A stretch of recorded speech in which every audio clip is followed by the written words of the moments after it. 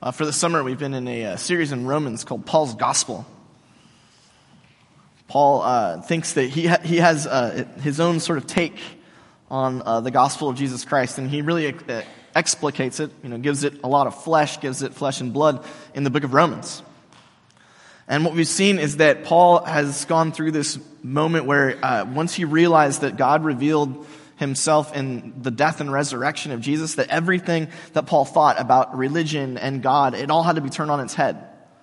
Didn't mean he wasn't still Jewish, like he has his Jewish roots, and he is a faithful Jewish man, but the way that he sees stuff and the way that he has seen stuff, it's all got to be reconfigured to make sense of the fact that Jesus didn't come with power and violence and winning, but with the cross and the resurrection and the gift of the Spirit. And it's been weird for us because in the last couple of weeks we've been sort of trying to deal with the fact that one of the things Paul's realized is that Jesus isn't interested, and God's ultimately not interested in us following a set of rules, a list of do's and don'ts to make him happy. That's not how God operates. And what we've found is that first, God's never operated that way. Like Abraham, who we talked about last week, that's not how God operated with him. God operates always on trust. A relationship with God's about trust. The week before that, we saw that what it is to follow God is not to do this and not do that, but it's to go after wherever the Spirit, the Holy Spirit, is active and creating life and creating redemption. But that leaves us in a lurch because we still have to get along with each other. And really, the question that's animating us today is one that, if you take seriously what's going on in our country right now, we're really at a place of just vicious, race relations are terrible and ideological relations are terrible. And there's this sense where we're all sort of in America and we're all trying to live with each other. How do we do it? Well, there's a microcosm of that in the church. And so you might say, in light of the last couple of weeks, I get it. God's not concerned with a set of rules. God wants to trust him, follow the Holy Spirit. But I still don't know how to live with all these people. And you might look, at some of the people next to you in the pews, and you're like, why is that person allowed in here? Like, get out. I don't like you. So in a very practical level, how do we live? Paul addresses this in Romans 14, and we're gonna, I don't want, just for the sake of time, we're not gonna hit every verse in Romans 14. I have it all printed out in your note sheets, and also you can see in the Pew Bibles, 600 to 601 is where this all is in the New King James. We're just gonna highlight the substance of it to get a sense for exactly what Paul thinks life in the church ought to be like. So let's begin reading together verse 1 of Romans 14. Welcome the person who is weak in faith, but not in order to argue about differences of opinion. One person believes in eating everything, while the weak person eats only vegetables. Those who eat must not look down on the ones who don't, and the ones who don't eat must not judge the ones who do, because God has accepted them, and you might say both. Who are you to judge someone else's servants? They stand or fall before their own Lord. And they will stand, Paul thinks, because the Lord has the power to make them stand. One person considers some days to be more sacred than others. Another person considers all days the same. Each person has their own convictions. Someone who thinks that a day is sacred thinks that way for the Lord. Those who eat for the Lord because they thank God. And those who don't eat for the Lord, and they thank the Lord too. Just want to highlight a few things. The first, traditionally, this week is not put in quotes. I think we have good reason to do this. But basically, I think what's going on in Romans is Paul's heard about the church in Rome. He's never been there at this point in his life. He's planning on visiting, and he will get there eventually. But he's never been there. He's heard about it, and he's heard that there's factions in the church. Imagine that. A whole bunch of people getting together, not getting along. Crazy. And some people, the words that get bandied about is weak and strong. Right? So there's groups of people who think that they're really strong in faith. They trust God in everything, and so they feel free to do this, that, or the other thing. And they look at the people who don't feel free to do that, and they're like, you're weak.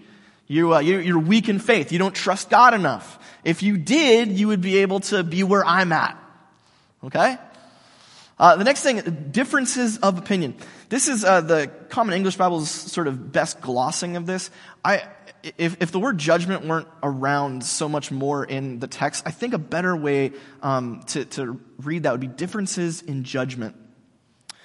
Meaning that there are people here in this church who have thought really hard about whether or not they should say eat vegetables, whether or not they, if you go down in the text, should have wine with their dinner, whether or not they should judge this day to be a good sacred day and this one not.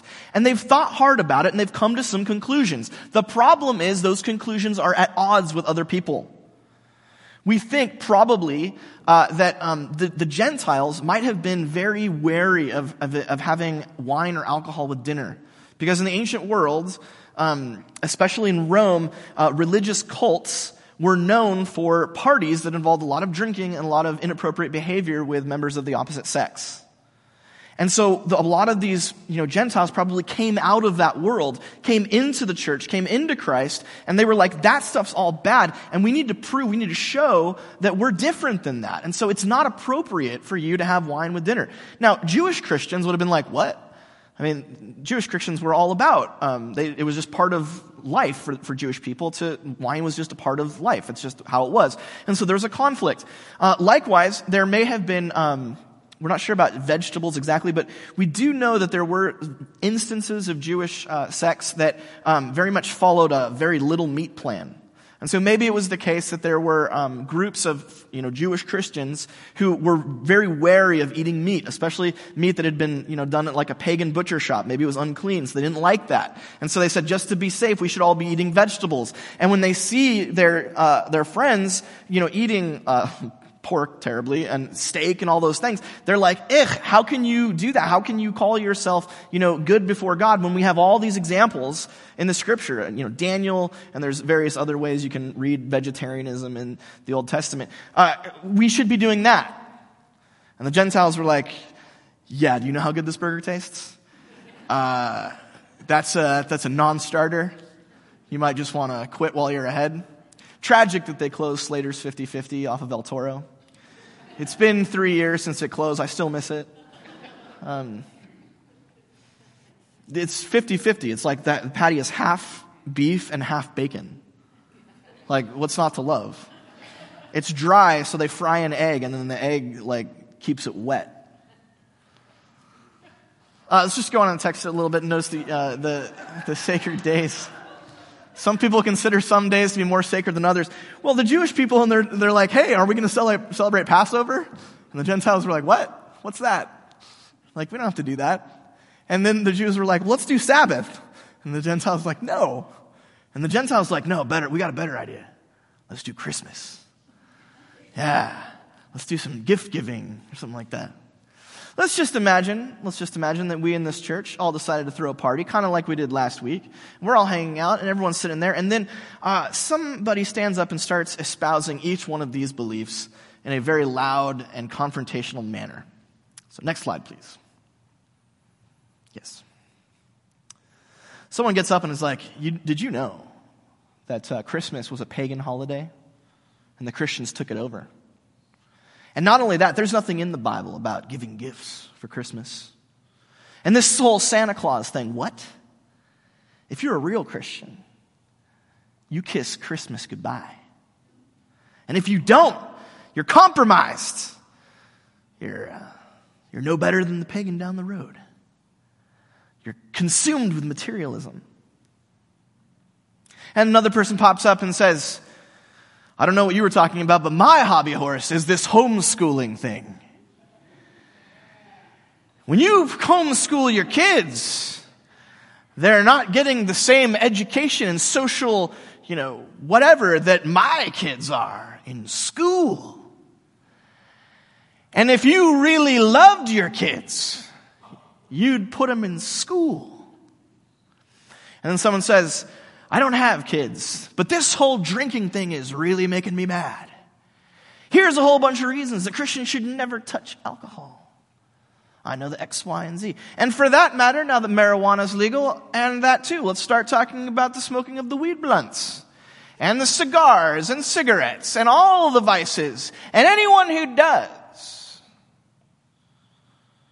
is no good at Jesus.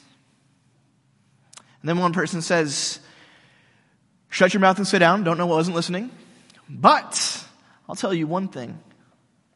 Every time you vaccinate your kid, you're creating autism.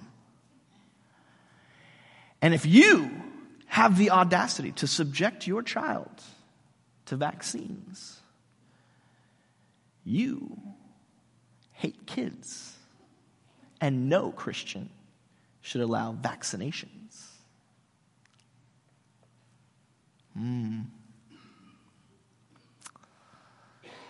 Fortunately, the people here are pretty chill. So that didn't happen last week. Instead, we just had a good time together, which I'm super for. I think that's great. But you can imagine that not only are these all very deeply held opinions and beliefs by people in our culture right now, but reasonable people can disagree about these things. Like it or not, the Bible's kind of vague about vaccinations. It's true. I've searched and searched. The Bible's a little bit vague, actually, about alcohol. There's some things about this and some things about that. The Bible's vague about whether or not we should celebrate Christmas. The Bible's vague about the proper way to educate your children. And yet, all of us, through one way or another, and I have deeply held opinions about all of these things, which I will not share. And you should not in any way assume that I advocate any of the things I just said, because that would be a bad choice. Nevertheless, I can see how people could reason their way to all of these beliefs in light of Scripture, in light of what they know about the world, in light of what they've learned on the internet. All those things can come together and can come with some pretty hardcore beliefs. Well, this is what happened to the church at Rome. And thank God it doesn't happen now. But in the church of Rome, this happened. And what happened was a lot of people were walking around thinking of themselves strong in faith. And they were saying, you're terrible. And so, for example, they would just slam the wine goblet down, the Jewish Christians slam down the wine goblet and fill it up right in their face and be like, glug, glug, glug. You like that? And then the Gentile Christian would be like, you're the worst. You're not good at this. You have no idea what you're doing. Blah, blah, blah. And then the Gentile Christian would pull out just a slab of bacon and start munching it right in front of the Jewish guy's face and be like, what, are you afraid of this? You don't want it to touch you? Yeah, get out of the way. And so the first thing in your note sheets, what was going on in the Church of Rome is this. The Church in Rome was not free to flourish because Christians were offending and judging each other over debatable issues.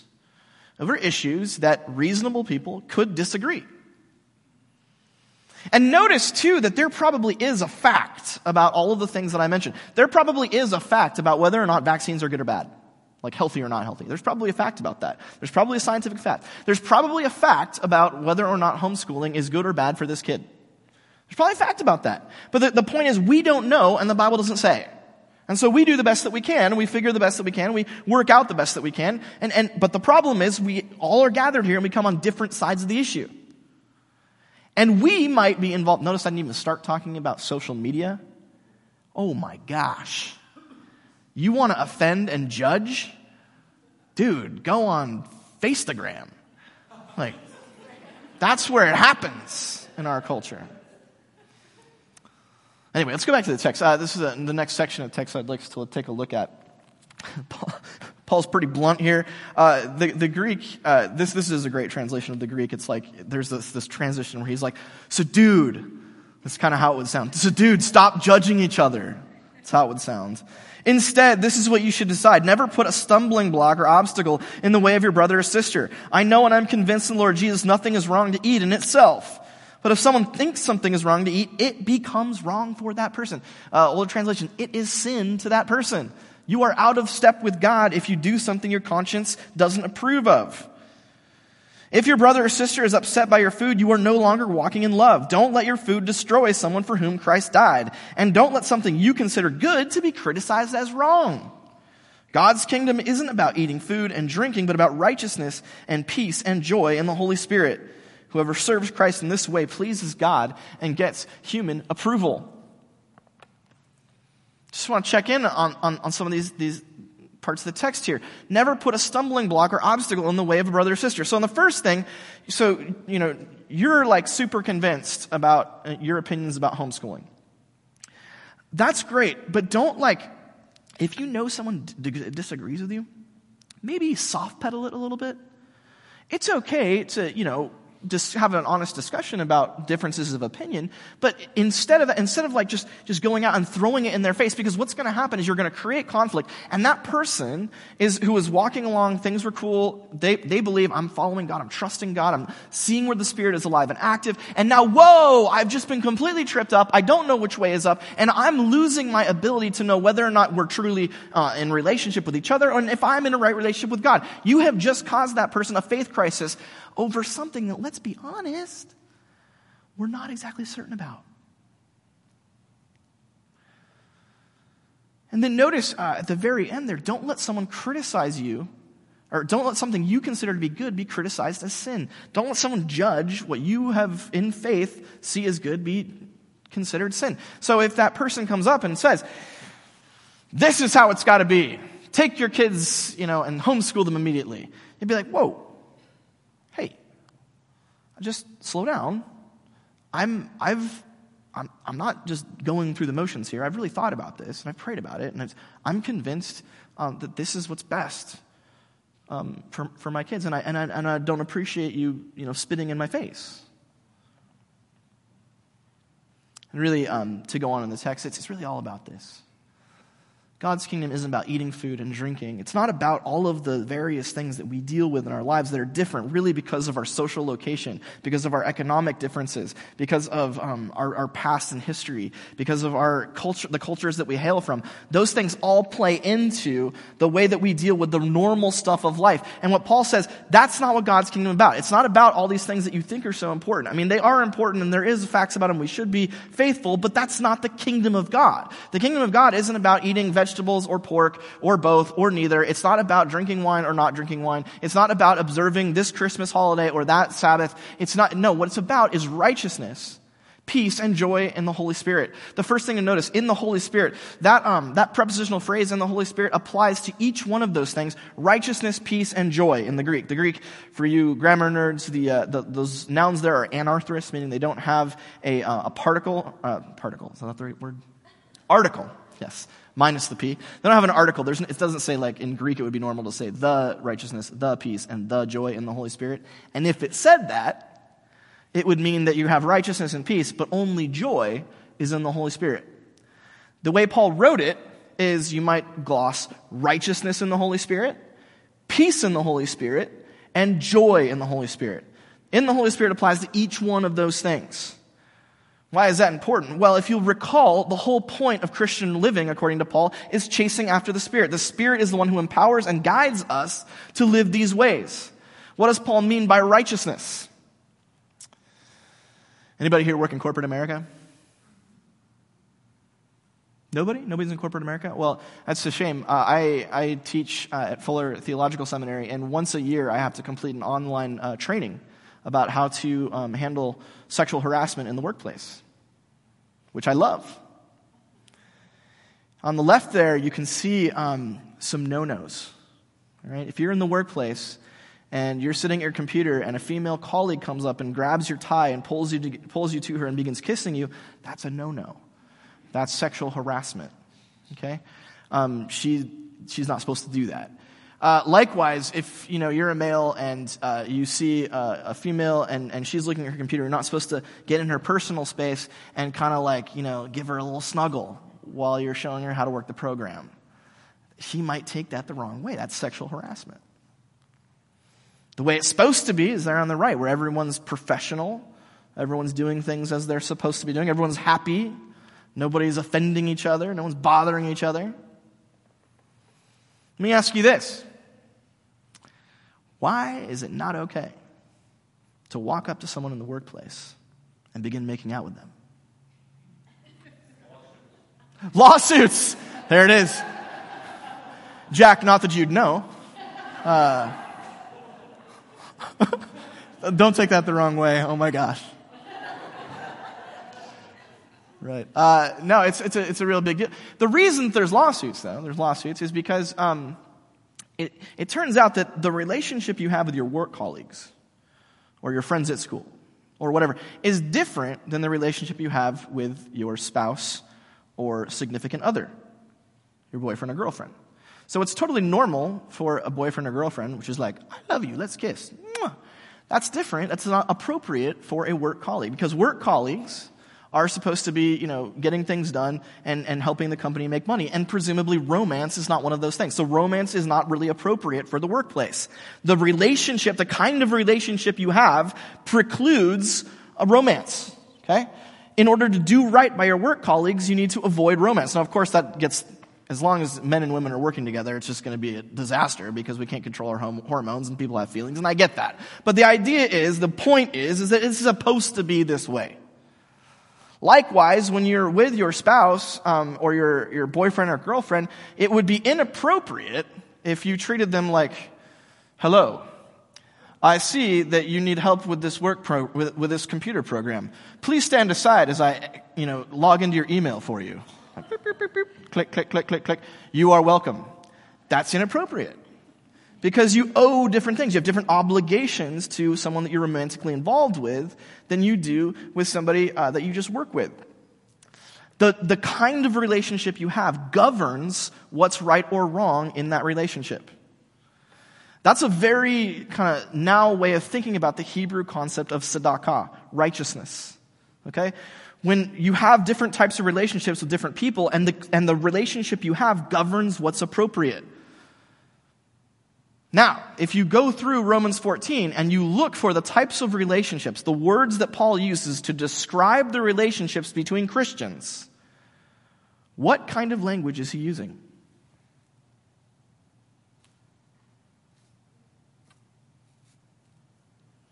Okay, I'll give you the answer. Is that how this works? See, when I'm teaching, it's great. If I'm teaching a class, I'll just sit there and be quiet. It gets really awkward. The seconds are ticking by. The students are looking at me like, and I'm like, I get paid either way. If you want to look up the answer, feel free. But if not, that's cool too. Brothers and sisters, right? If you read through Romans 14, over and over and over again, Paul uses the language of brothers and sisters. He's saying, hey, human beings, before you came into the church, before you knew Jesus, you were strangers, okay? And now, as the song says, not only are you neighbors, you're family now. You're brothers and sisters. And so the same way that you would treat a brother or sister is the way that you ought to treat the people in the congregation. To do right by them is to do by them as you would by a brother or sister, or the way a brother or your sibling would do by you. Okay? That's the way it works. Now, if you have some super twisted relationships with your siblings, don't take that as normative, okay? This is like the ideal of sibling relationships, okay? And the idea, some things that siblings do, right? Siblings are supposed to what? They're supposed to share, okay? Thank God I don't have any siblings, because watching siblings try to share is a very sad thing. It's very sad to watch because it never happens. But you can believe that it ought to, and it's supposed to, right? Siblings are supposed to be loyal to each other, right? Like when the chips are down, you stand by your family, right? Like even if you kind of disagree with the way they're doing things, you're like, look, blood's thicker than water. Well, blood's not thicker than the Holy Spirit. And so presumably we ought to be loyal to our brothers and sisters. Hospitable, generous. When we disagree, that doesn't change the fact that we're still related. So that's the next thing in your note sheets. Righteousness in the Spirit means treating people in the church like your siblings and being treated the same way. Preferably mature, healthy siblings rather than my kids. All right, going back to the text. What's next? It's not just righteousness in the Spirit, it's peace. Peace in the Spirit. Well, what's peace? If you're familiar with positive psychology or its predecessor, humanistic psychology, you may be familiar with Maslow's pyramid. Have you seen this? Maslow's pyramid, the hierarchy of needs. This came out in 1954. It still gets used in psychological circles. And the idea behind it, Abraham Maslow was a Russian Jewish immigrant to the United States of America.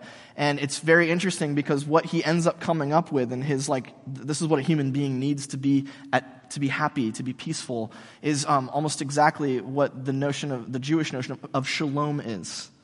Okay? When Paul says peace, he's not thinking about let's not shoot each other, let's not be at war. Paul's thinking about being in shalom, having a robust, healthy, intimate, good life. Okay?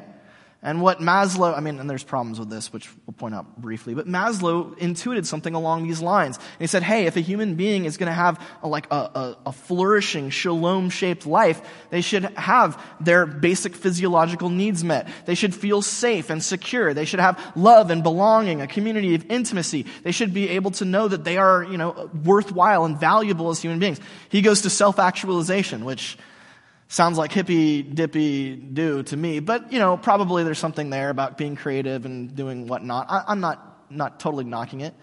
The idea is he intuited he's an atheist, but probably from his Jewish background, this is what a healthy human life looks like.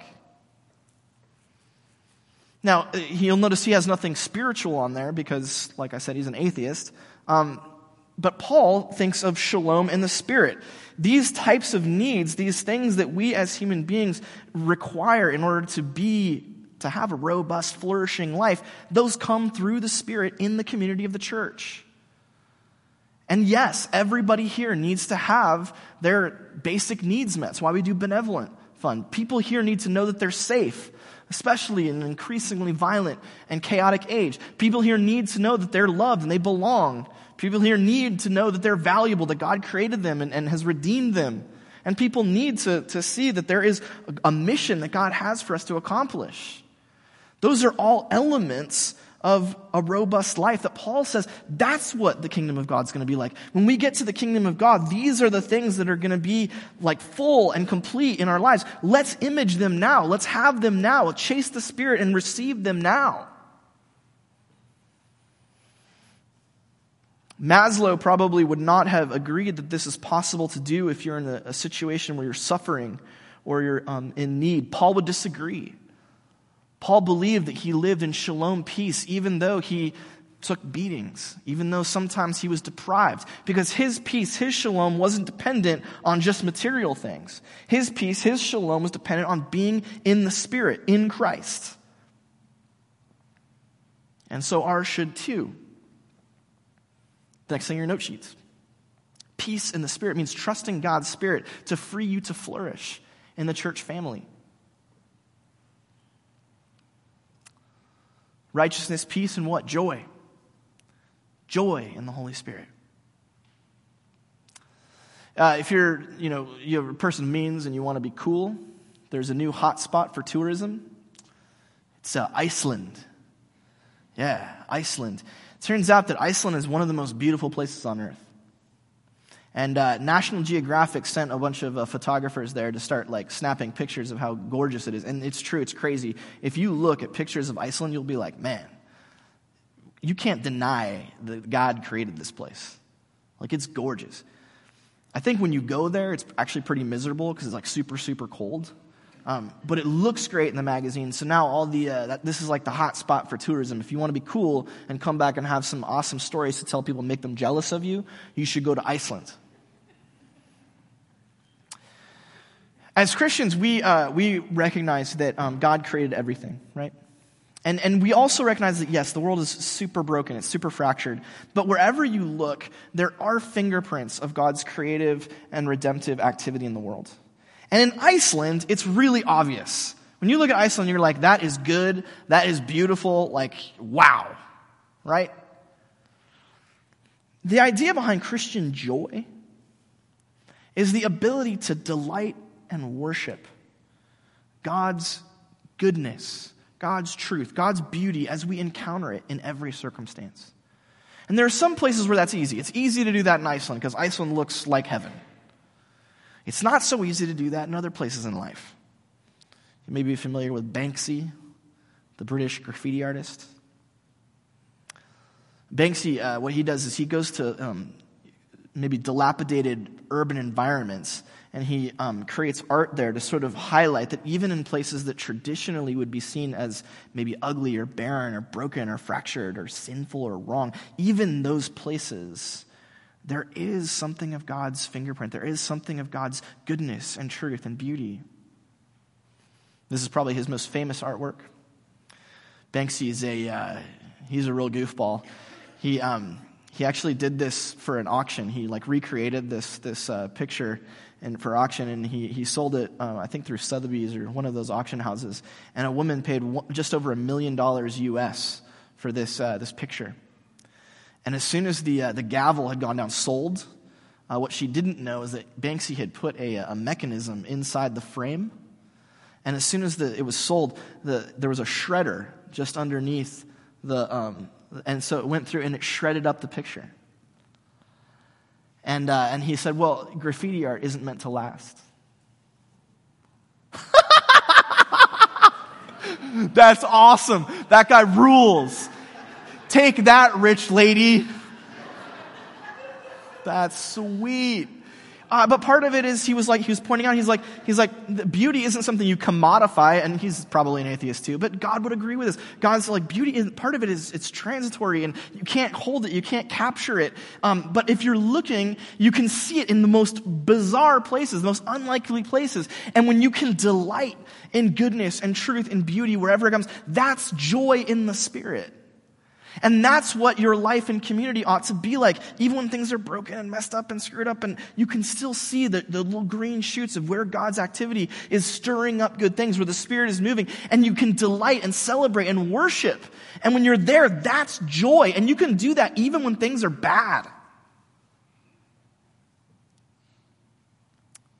Joy in the Spirit means delighting in God's goodness, truth, and beauty in any and every circumstance.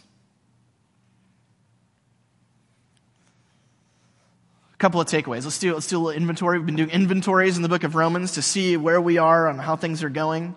So this is your good Christian check. This is your inventory to make, because we need rules, we need check boxes. So in order to make sure that you're a good Christian, let's go through these things. Number one, question for yourself: what things do I judge other Christians for? And let me be honest, we probably all do a lot of this.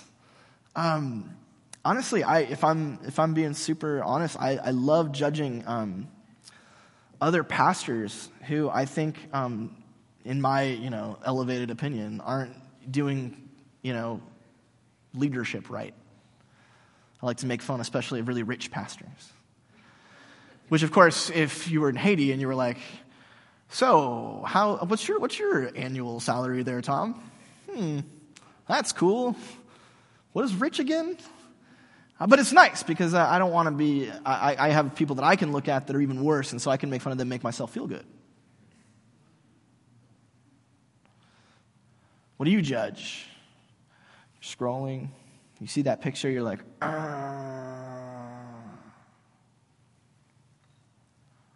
Number two, am I careful not to offend other Christians, or do I just kind of blunder about without thinking? This is an important one, because I don't think that most of our offending of each other is intentional. It might be in some cases, but I think for the most part, we offend each other unintentionally. We don't think that the way we approach life we don't recognize that it's very local to us, that there's people who are very different than we are, that we sit next to in the pews, have very, very different backgrounds, pasts, cultures, resources. And it's very easy for us to just assume, well, this is normal, and this is me, and not to realize how that might be coming across. And in order to avoid offending and like shoving things in people's faces, you got to get to know them. You have to see where they're from, see their story, and recognize, hey, what I'm doing might not be like super in with their zone. Like, I got to, dance around a little bit. And that's a good thing to do. It's a good thing to be respectful of your brothers and sisters, right? This is your family. You can be honest with them. You can have a forthright conversation. We can agree to disagree, but we do have to agree to disagree. And we need to, create some space for each other. Number 3, do I treat my church community better or worse than my blood family? Now, if you have a super dysfunctional blood family, I hope the answer is better. If you have a super, whatever normal is, I hope that you're treating the church family not worse, okay? And moreover, I hope that you're not being treated worse than you would treat your own family. Because these are your brothers and sisters, and if that's happening, you need to let me know, because, we do need to make sure that we're abiding in a way that we can all flourish, rather than just like these people over here flourishing and these people not. Number 4, can I really say that I'm flourishing? Do I have it all and I'm still not satisfied? That's some of us. Do I think that I can't have peace because God hasn't given me X? Really flourishing, it's a difficult balance, because there is an element of having needs met. But there's also an element of, sometimes the Spirit can create flourishing and can create peace and shalom, even when we don't have all the things that we think we ought to. And navigating that is it's difficult. And if you're wondering, well, am I not being grateful enough? Well, let's talk about it. I don't mind. Let's have a chat. I'm not going to judge you. Like, I'm not allowed to do that. I just read it in the Bible, okay? So I'm willing to, we'll have that conversation. Number 5, and last, do I see and or delight in God's fingerprints in the world around me? Honestly, for me, it's becoming harder and harder to see the beauty and to see the goodness. I tend to focus more and more on the marring and the sin and the fracture and the brokenness of the world that we're living in. And that steals joy. It steals my joy. Every one of us needs to have the eyes to see the way that God has shaped and is shaping and is creating. And if we can't see that, we won't be joyful. And then if we can't delight in it, we won't be joyful.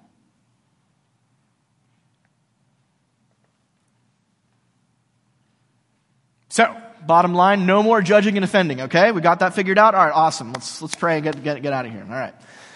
Gracious God and Father, we come before you as people who we do judge, we do offend. We have a hard time being humble and not getting in each other's faces, and we do have a hard time living together and rubbing elbows and being different. And yet, God, you've called us to righteousness and peace and joy in the Holy Spirit. You've called us to a life that isn't subject to rules of do's and don'ts, but it is subject to relationships and doing right by each other. A life that's not governed by I need to have this or I need to have that, but instead to have peace and flourishing in your spirit. A life not to be consumed by the darkness that surrounds us, but instead to have eyes attuned to your light, to celebrate and delight in you and what you're doing. May that be our ethic here at Coast, and may the world see and be changed. In Jesus' name, amen.